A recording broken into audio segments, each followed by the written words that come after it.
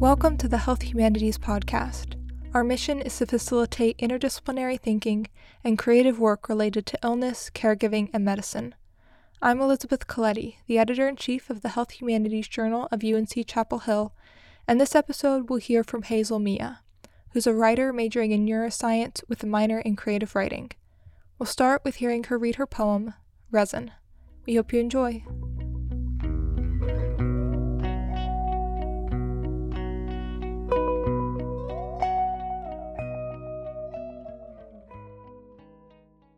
Resin. I wonder how you feel as you lie there, a tumor pressing on your frontal lobe. I sit beside you with a little jar and resin-wrapped moss inside, pain pressing on the inside of my head, held guarded in my cells, captured with now hardened glue. Your pain, I like to think. Pain I could pick up and roll around in my fingers like moss fibers until it disintegrates in the oils of my skin. I wonder if I could preserve your mind and soul in a jar of resin. I like to think and wish. I like to revel in this false permanence I've created and try to forget the tumor in your head. I wish I could pull it apart, or that I could take it from you and put it in my head so that I could feel your pain, and you wouldn't have to.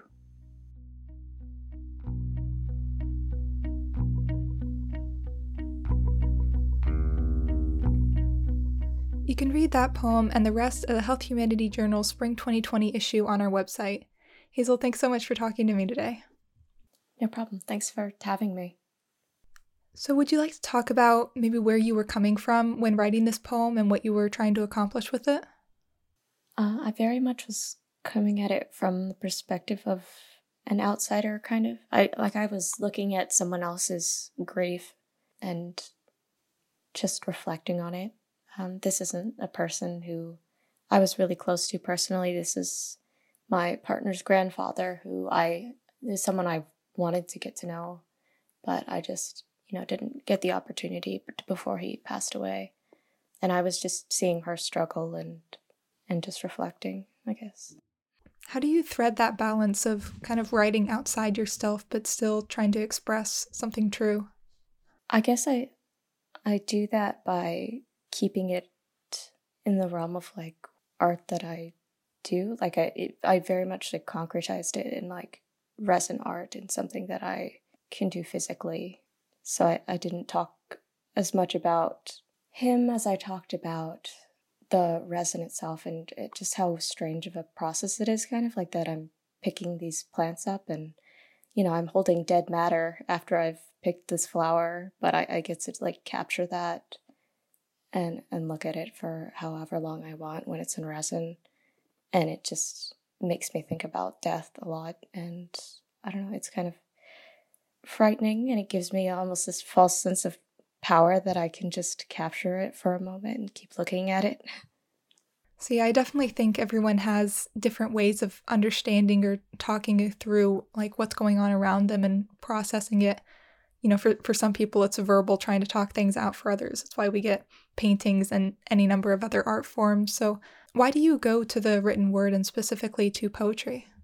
I think I've always just been drawn to writing for whatever reason. It's just come very naturally to me, and I often find that I can't really sit down and tell myself to write a certain thing. I just have to kind of wait for it to pour out whenever it's ready. So I felt like it wasn't much of a choice, honestly, just that it was kind of what I had to do. You mentioned actually working with physical resin art. How were you both writing about something and working with it in this other art form?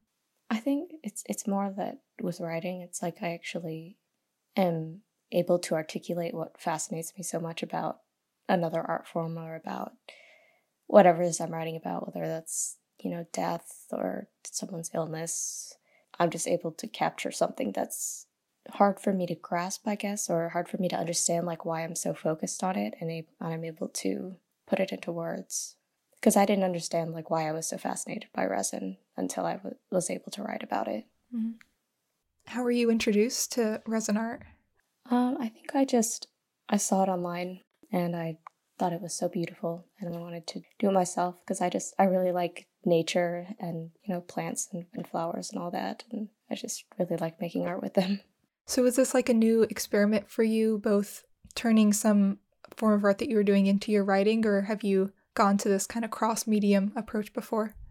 I think I've done the cross-medium approach before. I've written about drawing. I've written about, I think just everything in my life ends up appearing in my writing in some way or another. Do you have a favorite art form, or I don't know, is that like asking what your favorite book is? I would say my favorite art form has to be writing, just because it allows me to I think it's honestly just because it comes the most naturally to me. Yeah. And I'm able to say things that I can't quite say in other art forms just because they don't come as easily to me as writing does. Or I wouldn't say it comes easily, but as it's not quite as tangible to me, I guess. What I really love about this poem is partly its reliance on metaphor. So in good poetry, or maybe it's not objective, but in poetry that sings at your frequency, there's some kind of prehension to the right metaphor where it feels true before we can even process or explain exactly why. And that's definitely something that I got reading Resin. So can you explain your process building up these metaphors to convey those feelings? Well, like I said before, it's one of those things that if I sit down and think about it too hard, it's almost like it won't even come to fruition. Like I have to just let it come when it's ready to be written. I know that sounds maybe a little strange, like as if these words have some sort of consciousness beyond me, but I don't know. It's hard to explain. I'm not really sure how I even construct metaphors. I'm sorry. I wish I had an answer for you. That's fine. I always find it interesting to kind of try to sit down and examine your own creative process. You do something, but what is it exactly? Mm-hmm. So to kind of wrap this back around to the health humanities more specifically, this poem also makes me think of this great Elaine Scarry quote: "To have great pain is to have certainty. To hear that another person has pain is to have doubt." I think that a lot of the motivation or maybe intent behind the pieces in this journal is trying to convey our certainty with enough words to bridge to the reader's doubt. And I know in this case, you said you're writing about your partner and their grief, but is that fair to say about your writing? To bridge this distance between what you're experiencing or what someone who is in pain or in the middle of some kind of illness is experiencing, to let the reader and the audience understand it.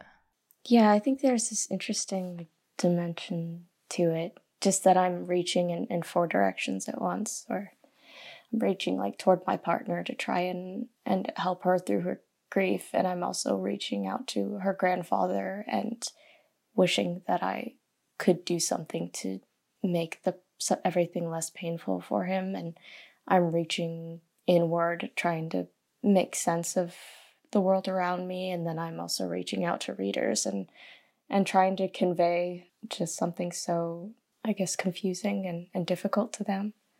Yeah, I feel like I am trying to build all these bridges, and I never know if it's sufficient, I guess, but I guess that's just the purpose of a lot of art and writing, is trying to communicate with others and with yourself.